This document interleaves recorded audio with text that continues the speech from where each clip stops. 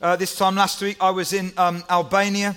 Thank you for praying for me. I had a great time at a youth conference, which we started 10 years ago, and it was its 10th anniversary. I've done every 10 years, spoke at it every 10 years, so it was great to be there.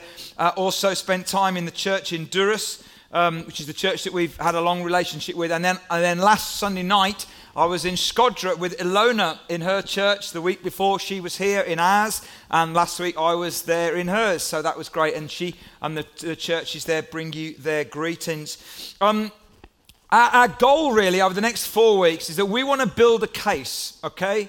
We want to build a case why, if you're not yet a Christian, why you should consider becoming a Christian, okay? As we build up to Christmas, this would be the best Christmas gift you ever got, all right? Forget the space hopper or anything else that we're going to see revealed the next few weeks.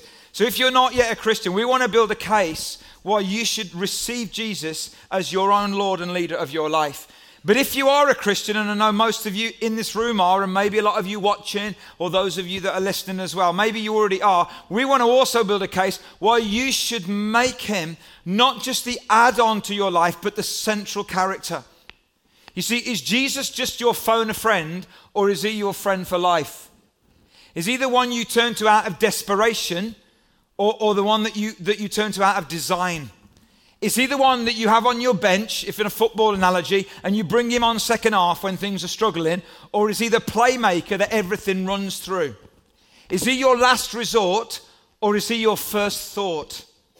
Is he your one in many, or is he your one and only? Because I think sometimes even as Christians, we treat Jesus like that. We treat him like we say at Christmas, you know, a dog is not just for Christmas, it's for life. And we're like that a little bit with Jesus sometimes.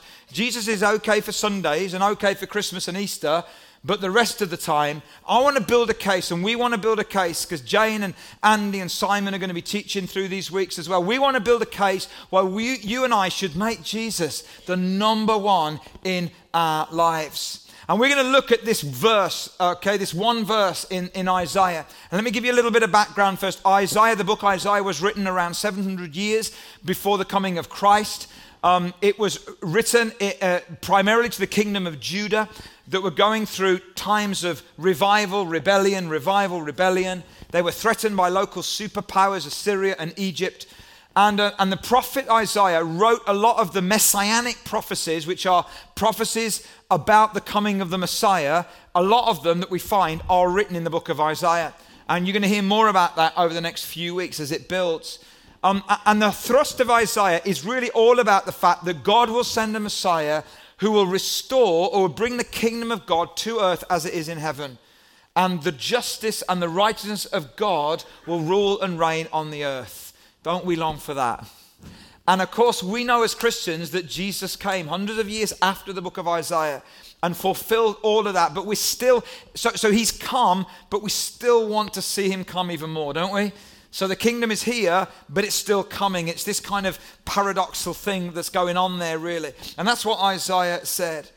And I want to build a case for you this morning by looking at one of these names of the Messiah, Wonderful Counselor.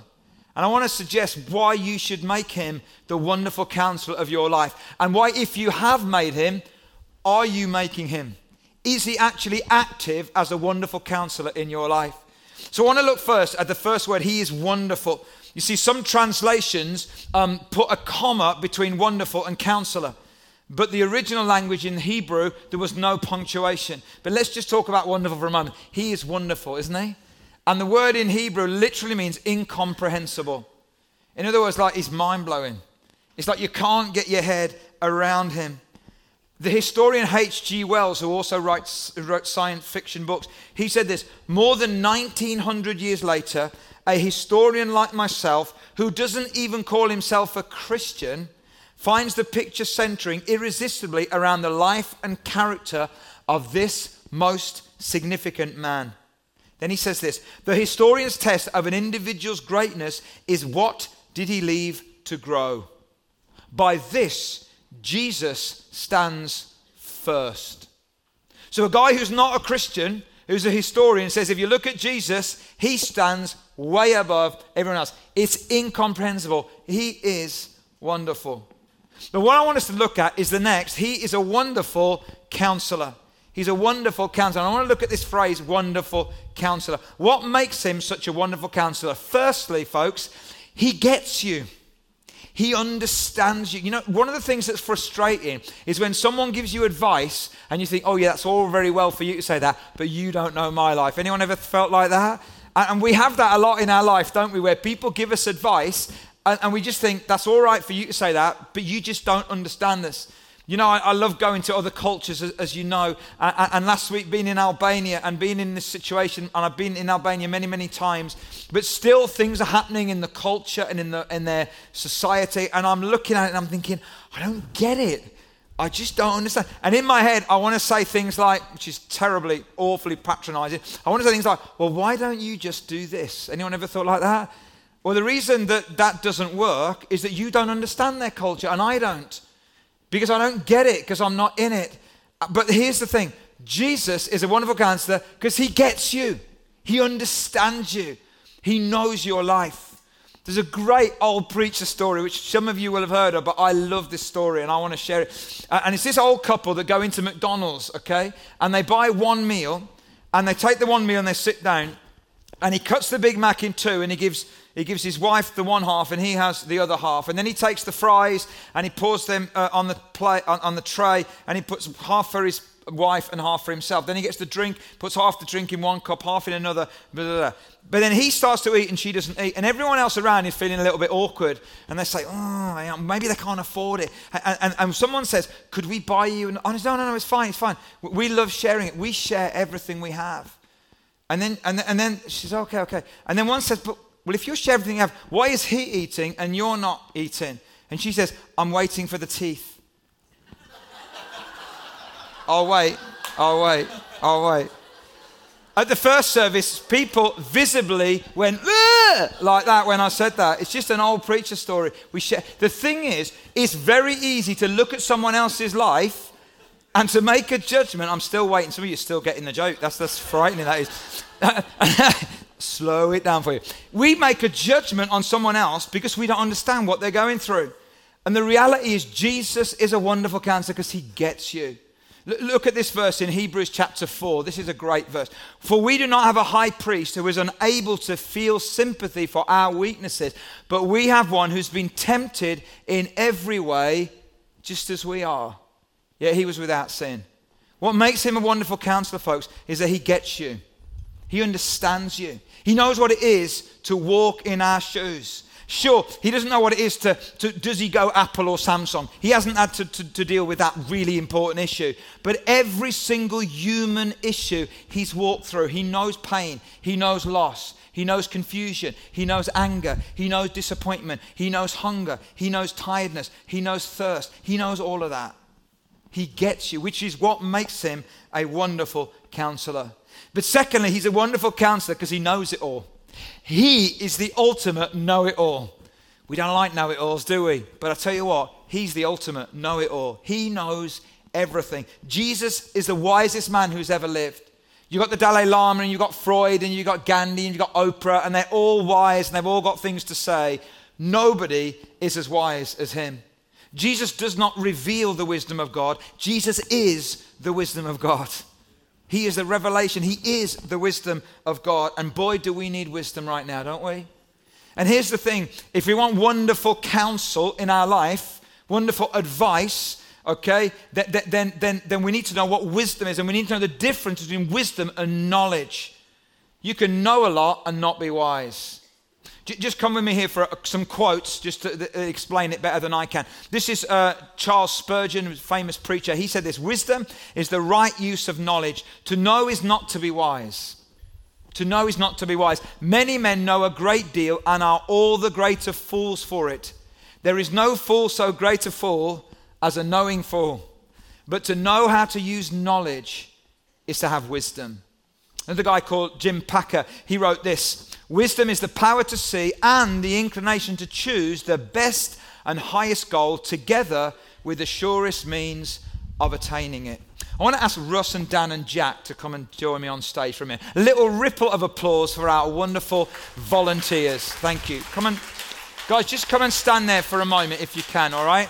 I didn't do this at the first service, but I just feel led of the Lord to embarrass these three. No, I don't mean that at all. So the Bible talks in the book of Proverbs a lot around basically three kinds of people, all right? There are basically three kinds of people on the planet. The Bible says there are evil people, there are wise people, and there are foolish people. All right, so just be evil for a moment, all right? That's it, okay. So we'll just turn Russ around just for a moment. I know that it's not his better side. His better side is definitely his front. But so let's ignore the evil people for a moment. We've got wise people and we've got foolish people. Now, in our minds, we think the wise people are people who know a lot, and the foolish people are people who don't know a lot. But that's not biblical wisdom or biblical foolishness. It's different to that. So I want to explain it if I can. So basically, wise people are people, and if you can go with me, Dan, who are open. And what they do is that when light comes that brings truth, they adjust themselves to the light because they're open. But what foolish people do is they're not open, they are closed. And what they do is that when light comes, they don't adjust themselves to the light, they try to adjust the light to themselves. Are you with me? This is such a brilliant, it's not me, this is a guy called Henry Cloud that did this, brilliant illustration, so simple, of wisdom and foolishness. Wise people are open. So when truth comes, they adjust themselves to the truth. Foolish people are closed. Some of the foolish people are the most intelligent people with the most amount of knowledge, but they're closed because when the truth comes, they don't adjust themselves to the truth. They try to adjust the truth to themselves. Does that make sense? Round of applause to our three people, especially the evil character that was so important. And what I want to say to you today is, are you wise or are you foolish? Because if you are wise, you want truth to come into your life. You want to know the truth because the Bible says the truth sets you free, whatever it is. And I know a lot of people, and they will go around lots of people asking them to speak into their life until they hear what they want to hear. That's called foolishness. But wisdom is when you receive the light and you receive truth. You don't try and adjust or deny or defend or twist or manipulate the light. You adjust yourself to the light. That's wisdom. And the Bible said that Jesus is a wonderful counselor who can bring the wisdom of God into our lives. He can bring the truth into our lives. Great verse in Ephesians chapter 5. Paul says this, be very careful then how you live, not as unwise but as wise, making the most of every opportunity because the days are evil. What Paul is literally saying, be very careful then how you live. That word live literally means walk. And the phrase careful, the verb of that, is watch around because you might step into something you don't want to step into. So what Paul is saying, be really careful, be really alert, watch how you live your life. Don't be unwise, closed, adjusting the light, but be wise, open, adjusting yourself to the light so you will make the most of every opportunity because the days are evil. And I opened this up a few years ago. It was a whole talk, so I'm going to do it in 1 minute. But the biggest question out of that verse that you could ask, which will save you time, tears, and even money, is this. What is the wise thing to do? If you and I asked that question on a regular basis, it would change our life. What's the wise thing to do? Now, here's the thing. You've got to go deep in that. What's the wise thing to do in the light of my past experiences? So you've just broken up a relationship with someone. Is it the wise thing to do for you who've just broken up with your boyfriend or your girlfriend to go right back into another relationship? Maybe not. But actually you've been broken up for quite a while. So is it the wise? It could be. But in the light of your past experiences, not mine, what's the wise thing for you to do? Some of you in this room, some of you watching and listening, you know in the light of your past experiences, it's not wise for you to go near certain things. It's not wise for you to go to certain places. I could go to them and that would be fine. If you went, catastrophic. Why? Because it's not the wise thing for you to do, given or in the light of your past experiences. But what about what's the wise thing to do in the light of your current circumstances? So When you're single, you live a certain lifestyle. When you're married, your circumstances change. When me and Alison got married, we went on honeymoon for 3 days to Scotland. It's all we could afford. But we'd already booked to go to a Christian conference called Spring Harvest, which we went to the previous years. Now, the previous years, when we went together to that conference, I went and stayed with my mates in one chalet, and Alison went and stayed with her mates in another. When we were married in our early 20s and we arrived at Spring Harvest, we got out of the car from our honeymoon, we got the bags, I went off with my mates that way. She said, "Oi!" Because I was living differently in my head. In the light of your current circumstances, don't live as a single guy when you're married. So this is such a great question. What's the wise thing to do in the light of your past experiences? What's the wise thing to do in the light of your current circumstances? And thirdly, what's the wise thing to do in the light of your future hopes and dreams? Can I just say something really strong? If you want to be a certain person in the future, wisdom is going to dictate the choices you make today. I've sat with too many people over too many years saying, if you keep doing this, where do you think you're going to end up? And I say to people who wreck in their marriages and wreck in their lives and wreck in their finances, is that the person that you want to be in the future? You want to be that person who, for the sake of that temporary, fleeting bit of pleasure, is actually going to have your kids and your grandkids look at you in the future and say, who are you? Is that who you want to be? Wisdom is not knowledge. Wisdom is the application of knowledge in the right way. And wisdom comes from the wonderful counselor. So if there is this person called Jesus, who is this wonderful counselor, who can bring wisdom into our lives, how does he do it? Well, he does it through prayer. He does it through his word, the word of truth. He does it through his spirit. But he also does it through his people. And I want to show you another quote which is really, really powerful. And it's this by a guy called Erwin McManus. Your greatest strength is not when you can prove that you don't need anyone. Your greatest strength is when you no longer have to prove that you can do it alone. I wish I'd written that. Your greatest strength is not when you can prove that you don't need anyone. Your greatest strength is when you no longer have to prove that you can do it alone. The Bible said, your word is a lamp for my feet and a light on my path. Here's what happens. I call this the dimmer switch principle, okay? When God shines light and I step into it, his hand is on the dimmer switch, he turns the light up. We get even more light and we can step into it. When God shines light and I don't step into it, he turns it down. We wonder as Christians sometimes why we're living in darkness. Maybe it's because we're not stepping into his light. And as we step into his light on the path, there's a lamp for my feet, a light to my path. As we step into the light, he turns up the light and we see more and more of the path in front of us. He is a wonderful counselor because A, he gets you. B, he's a know-it-all. And C, he is a wonderful counselor because he gives more than advice. He gives himself. I love that, don't you? The word counselor in the original language is the word paraclete. It means counselor, it means advocate, it means intercessor, it means legal assistant, it means helper, it means encourager. But ultimately, guys, what it means is the one who comes alongside. Because what Jesus does is he doesn't stay up there, all right, in like an ivory tower telling you what you ought to do, but the Bible says he comes alongside you. It's the word for the Holy Spirit. He comes alongside you.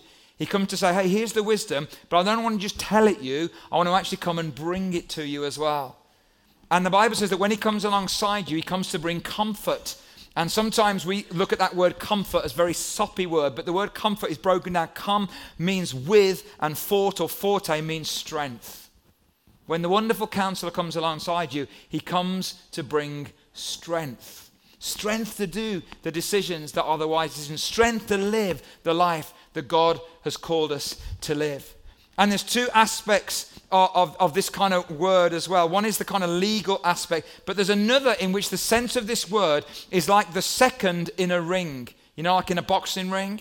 And the second would be the trainer, the one who comes with a towel around his head, the one who comes to, you know, as the boxer sits down in the interval in between the rounds, he's bloody, he's bruised, he's beaten. You know, the trainer is the one that kind of says, hey, you can do it.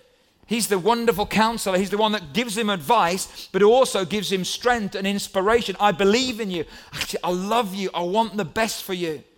Anyone remember this film? Come on. What's that film? Rocky. Anyone seen Rocky 1, 2, 3, 4, 5, 6, 7, 8, 9, 10, 11, 12, however many there were?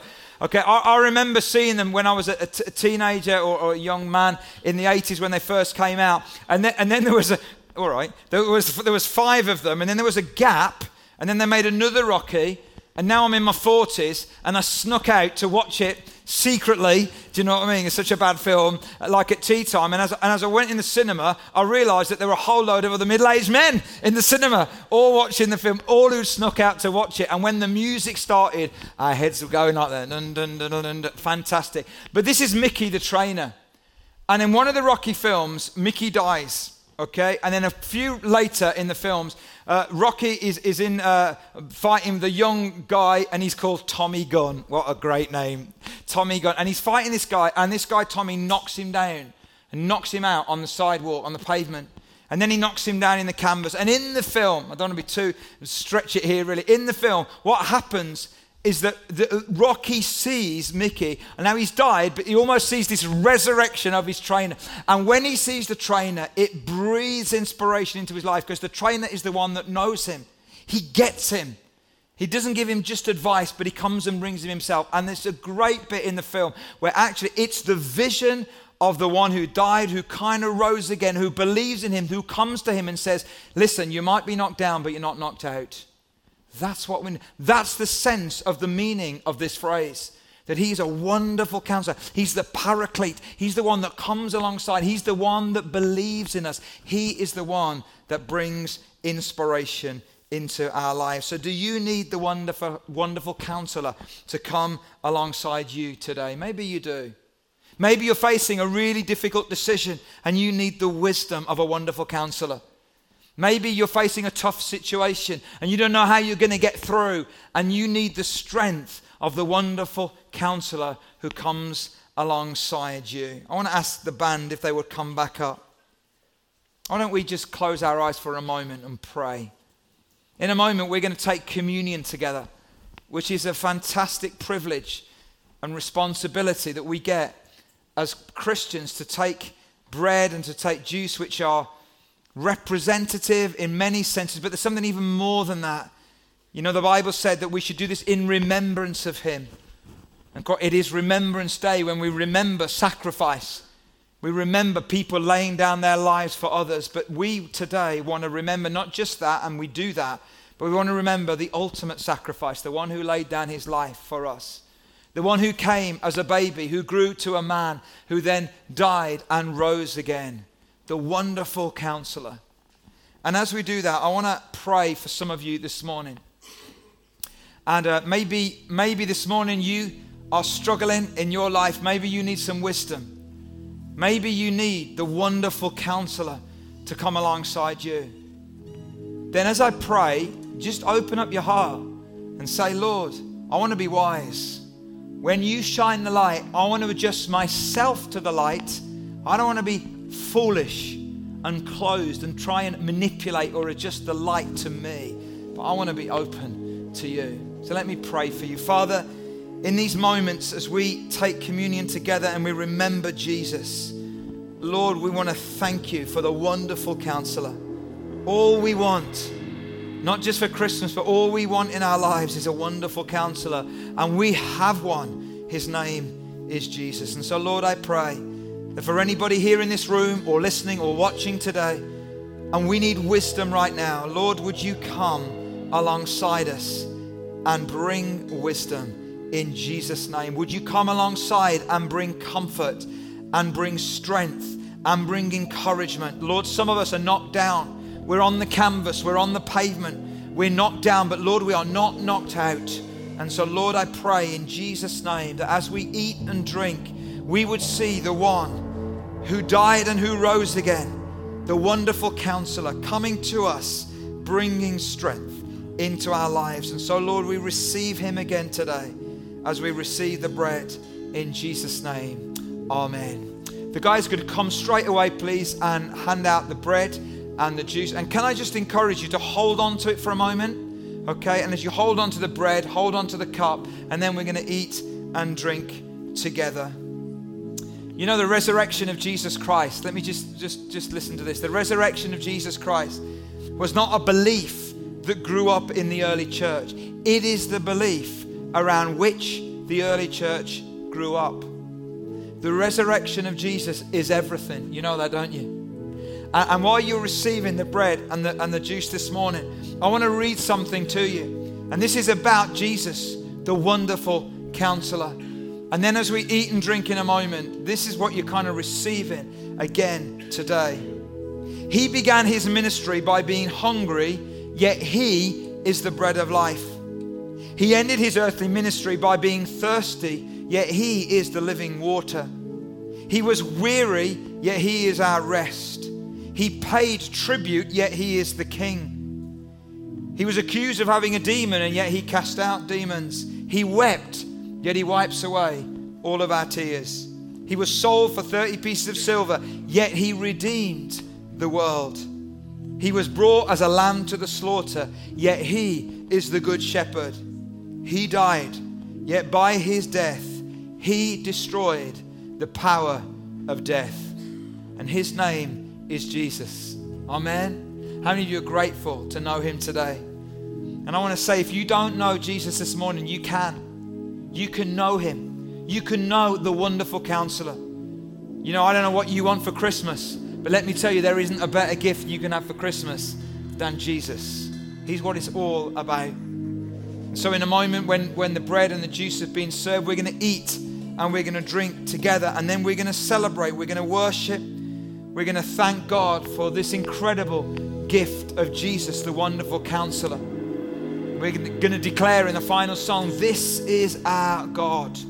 And my prayer and our prayer through this series is that if you know Jesus, that you will be so inspired again. And if you don't, we want to build a case why you should invite him to be the Lord and the leader of your life in this season. And wouldn't it be amazing if come Christmas, on Christmas Day, when you open your presents and eat your turkey and do all the rest of the stuff that you're going to do, wouldn't it be amazing if in the middle of that, you know that with all of that, which is great fun and we all love it, in the middle of that, who it's all about is the wonderful Counselor, Jesus. Wouldn't that be incredible?